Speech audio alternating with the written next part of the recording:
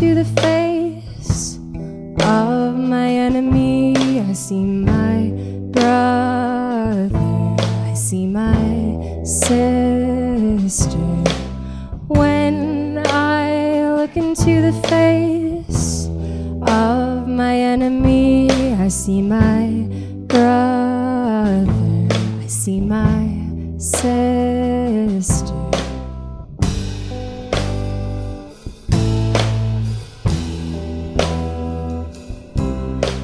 When I look into the face of my enemy, I see my brother, I see my sister. Good morning. Welcome again to Trinity Heights. Happy Father's Day.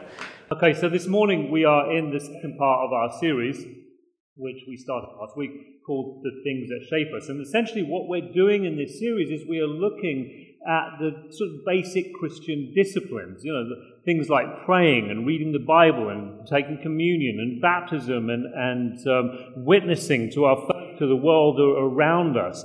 And it's amazing because you can walk into any church and any Christian community around the world and you will find them in some way, shape or form practicing these things. And so what we're asking is, what do they mean? Why do they do this? What do we think is happening when we do these things? And so we began to answer this question last week, and we began by thinking about those people who, sometimes there are people in our lives who leave a very, very clear impression. And there is no question in your mind about who this person is and what this person is about. It's like they're a person in high definition. They're a person in high resolution, is the phrase that we were using last week to describe what's going on.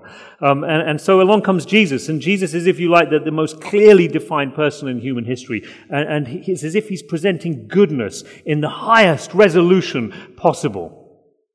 And the amazing thing is, as we said last week, is that this high-resolution, high-definition person says, I am going to give you my Spirit.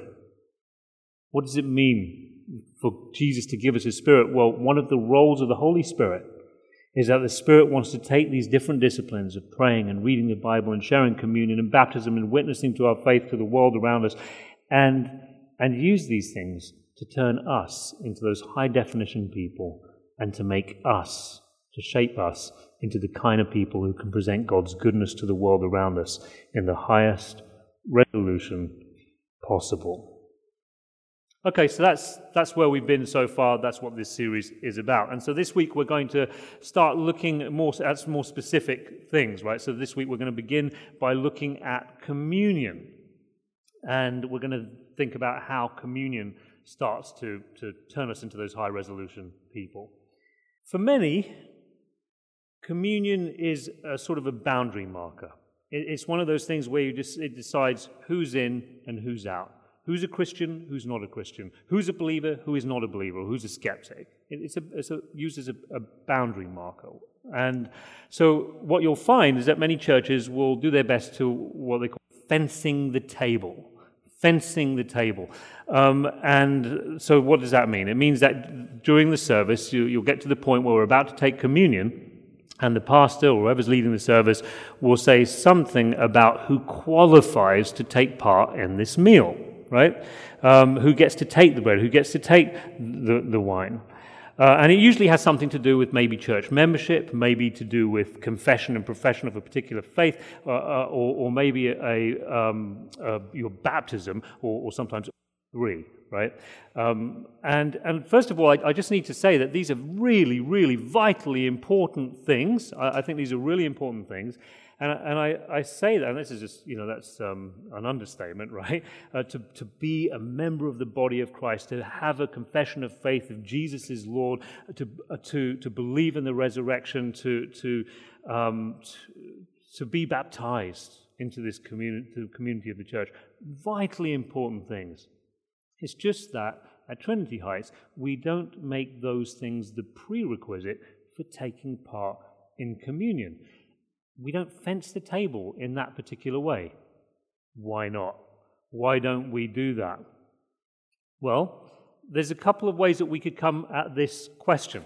And we could come at it from one angle. We could come at it through the story of church history, right? Western church, mostly Western church history. So let me give you an example. In 1529, in order to bring the Reformed and Evangelical churches of Switzerland and Germany together, church leaders held a conference at Marburg. And they discussed all sorts of issues, but they left the most controversial issue right till the end. And what was the most controversial issue that they left to the end? Okay, right, communion, right? So they left communion to the end. Now, both groups of people rejected the Roman Catholic view of communion, which is transubstantiation. This is the idea that you probably know what this is. The bread becomes Christ's actual body, and the wine becomes Christ's actual blood. The bread and the wine work that way. Well, both groups rejected transubstantiation, but they couldn't agree on what the alternative should be. So Luther had the real presence view of things, which says that no, the bread and the wine don't turn into the actual body and blood, but Christ's presence is there in a very special way over, under, with these elements of bread and wine, the real presence view. And then you had Zwingli, on the other hand, saying, no, this is a memorial view, and so what this says is that this is a symbol. The bread is a symbol of Christ's body, the wine is a symbol of Christ's blood, and it's there to help us memorialize and remember Jesus and what he has done for us. In the end, they couldn't agree. They couldn't see eye to eye. They went their separate ways, and the churches never did accomplish the unity that they were seeking. Well, that's just one example and three different views of communion and the way it has been rather controversial in the story of the church over 2,000 years. Well, that's one direction we can come at it. But what if, instead of working backwards through all the twists and turns of church history, where communion has become the center of controversy, where there's been division and people have gone their separate ways and divided over this, and where we have these entrenched denominational differences, and there's all this Christian theological scaffold that has gone up around this practice. What happened is, if instead of working backwards through history and then stepping with Jesus into the upper room, what if we came at it from the other direction, and we came at it from the context of the Middle Eastern world, and we came at it more specifically from the context of the Hebrew Bible and the Jewish mindset, and then we follow this Middle Eastern Jewish man into the upper room, and then look around the table. What if we did it that way? So you see what I'm saying? We don't have to work backwards through church history. What if we came at it from this other direction? That's what I'd like to do now. So I'm going to say some stuff which I know some of you have heard before, some of you haven't. It's worth me repeating this because I think this is absolutely fundamental to understanding what communion is all about. And so as a way of stepping into the Middle East and that culture, I'm going to tell you this story which I've shared before. The story is told of Lawrence of Arabia, who is sitting in a Bedouin tent and dinner is being served up. And the conversation around the table is about him. And the Bedouins around the table are discussing how they might kill Lawrence of Arabia. But he's got his desert garb on, so they don't know it's him sitting with them. So what do you do when you're having dinner with people, but the conversation around the table is about how they're going to kill you? Right? What do you do? Well, I'll tell you what he did. He waits for the food to be served up. He takes some of the food. He waits for others to take a mouthful or two of the food. Then he takes his desert garb off. He looks up and he says, I am Lawrence of Arabia, whom you were trying to kill. And the Arabs around the table are absolutely horrified because they can no longer kill him. Not because they lost the drop on him, right? Not because, oh no, he's heard our plans, now we've lost the element of surprise. Nothing to do with that. Because eating together, sharing a meal from the same table was such a powerful symbol and practice of reconciliation and restoration of relationship, they could no longer kill him, because that would be a cultural taboo. It would be anathema. You just don't do that. In the Middle East, there's actually a more formal practice of this, and it's called Sulah, and it's still practiced in certain more remote villages. And what happens is, when there has been a feud between two villages, or there's been fighting between two families in the village, And they want to bring an end to this. They want to form an alliance. They want to become friends. They want to say, we're with you and we're for you. You know what they do? They share this meal, which is a meal of reconciliation, sula, and it is bread and it is salt and other things, and they eat together. And once they share that meal from the same table, it's over. The fighting is over. The feud is declared. It's at an end. The hostilities are ended, right? So they share this meal. Now, it's interesting because this Arabic word sula, if you trace its etymology, right, if you trace it back to its origins, we trace it back to the Hebrew word shulchan. So the Arabic word sula can be traced etymologically back to the word shulchan, which is Hebrew for table. Table. And in Hebrew culture, just as much as in the rest of the Middle East in general, eating together from the same table is a symbol and sign of and practice of reconciliation. So take for example Psalm 23. Some of you know this off by heart. The Lord is my shepherd; I shall not be in want. He makes me lie down in green pastures. He leads me beside quiet waters. Thy staff and thy rod, they comfort me. Then you get to verse 6. And what does verse 6 say? Anyone? He lays a table before me in the presence of my enemies. Now, as a Westerner, what I think is that, this means I get to be relaxed and eat and chill out while my enemies are trying to get me, but I'm going to be able to just eat. I'm going to gorge myself and I'm going to thumb my nose at my enemies. But actually, this has nothing to do with gloating over my enemies. What this means is, through the eyes of the Middle East and Jewish eyes, that God is going to make a way for me to be reconciled with my enemies. He's going to make it so that I won't have any enemies. He lays a table before me in the presence of my enemies. And so Jesus, immersed in this Middle Eastern and this Jewish culture, right? What does he do? He is, when we get to the New Testament, we see that so much of his ministry is he's eating with the tax collectors and the sinners and the prostitutes and with Zacchaeus, and he feeds the 5,000, right? He's always eating, every other page. And then what you discover is that when he wants to say what it's like to be reconciled to God, he looks around the dinner table and he sees his friends enjoying each other's company. And he sees them enjoying the food. And he says, you know what? The kingdom of heaven is going to be just like this. It's going to be like a great banquet where people will come from the east and the west and they will take their place at the table. At the table. And of course, in Revelation, we have that wonderful picture of what it's like to be reconciled to God. And it says, Jesus says, I stand at the door and knock, whoever opens the door. And I don't really know how wide you have to open that door. Maybe you just get a jar and he gets a foot in, right? But I will come in and I will eat with you and he with me. This whole thing, this eating together, is this symbol, and it is a practice of reconciliation.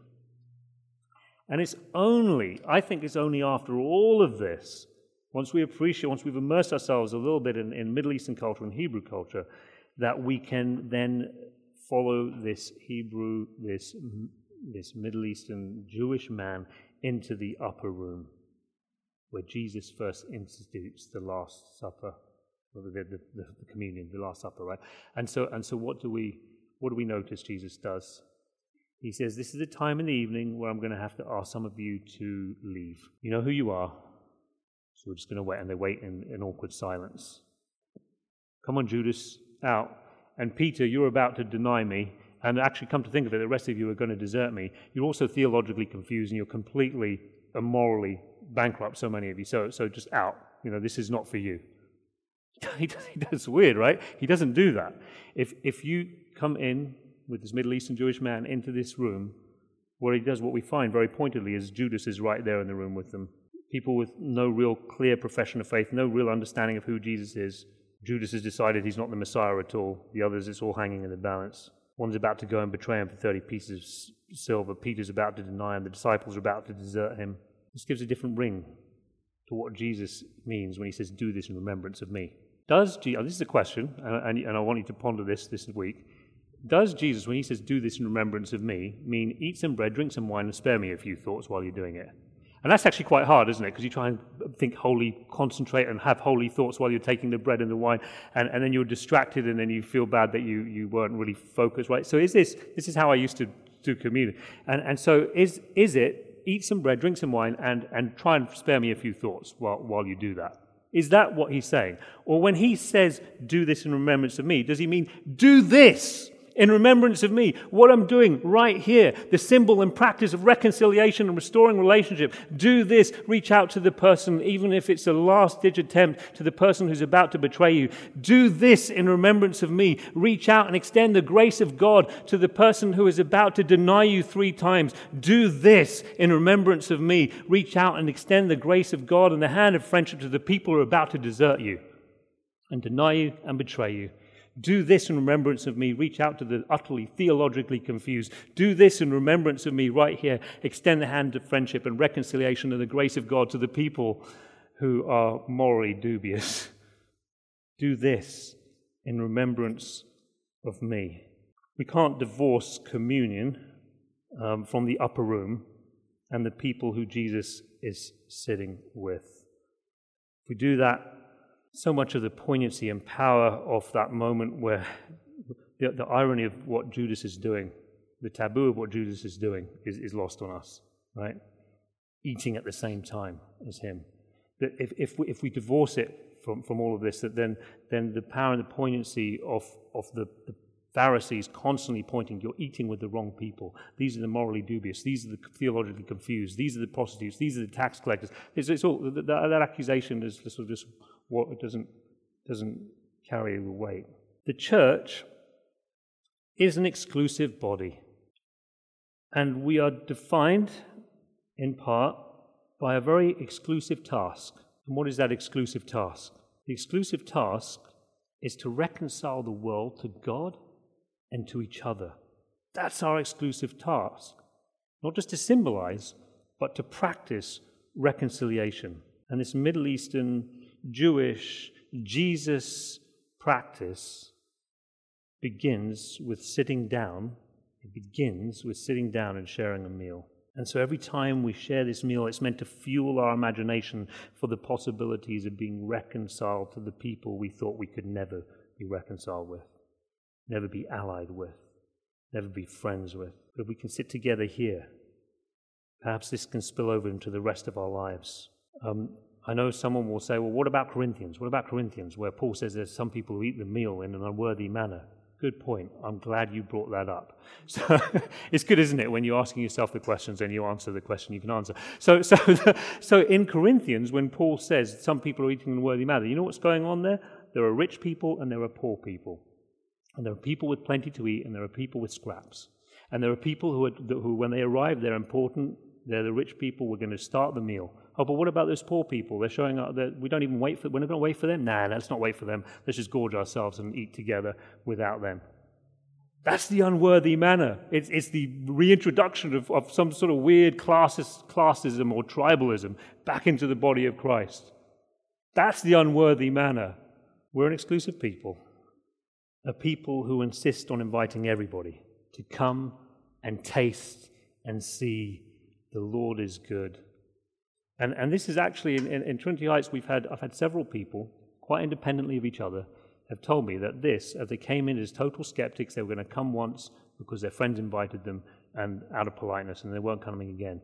And a key moment for them was coming in, taking communion, and realizing that, wait, you're saying if I'm attracted to Jesus in some way, if there is something about his self-sacrificing love and compassion that I'm drawn to, then come and join us in this meal.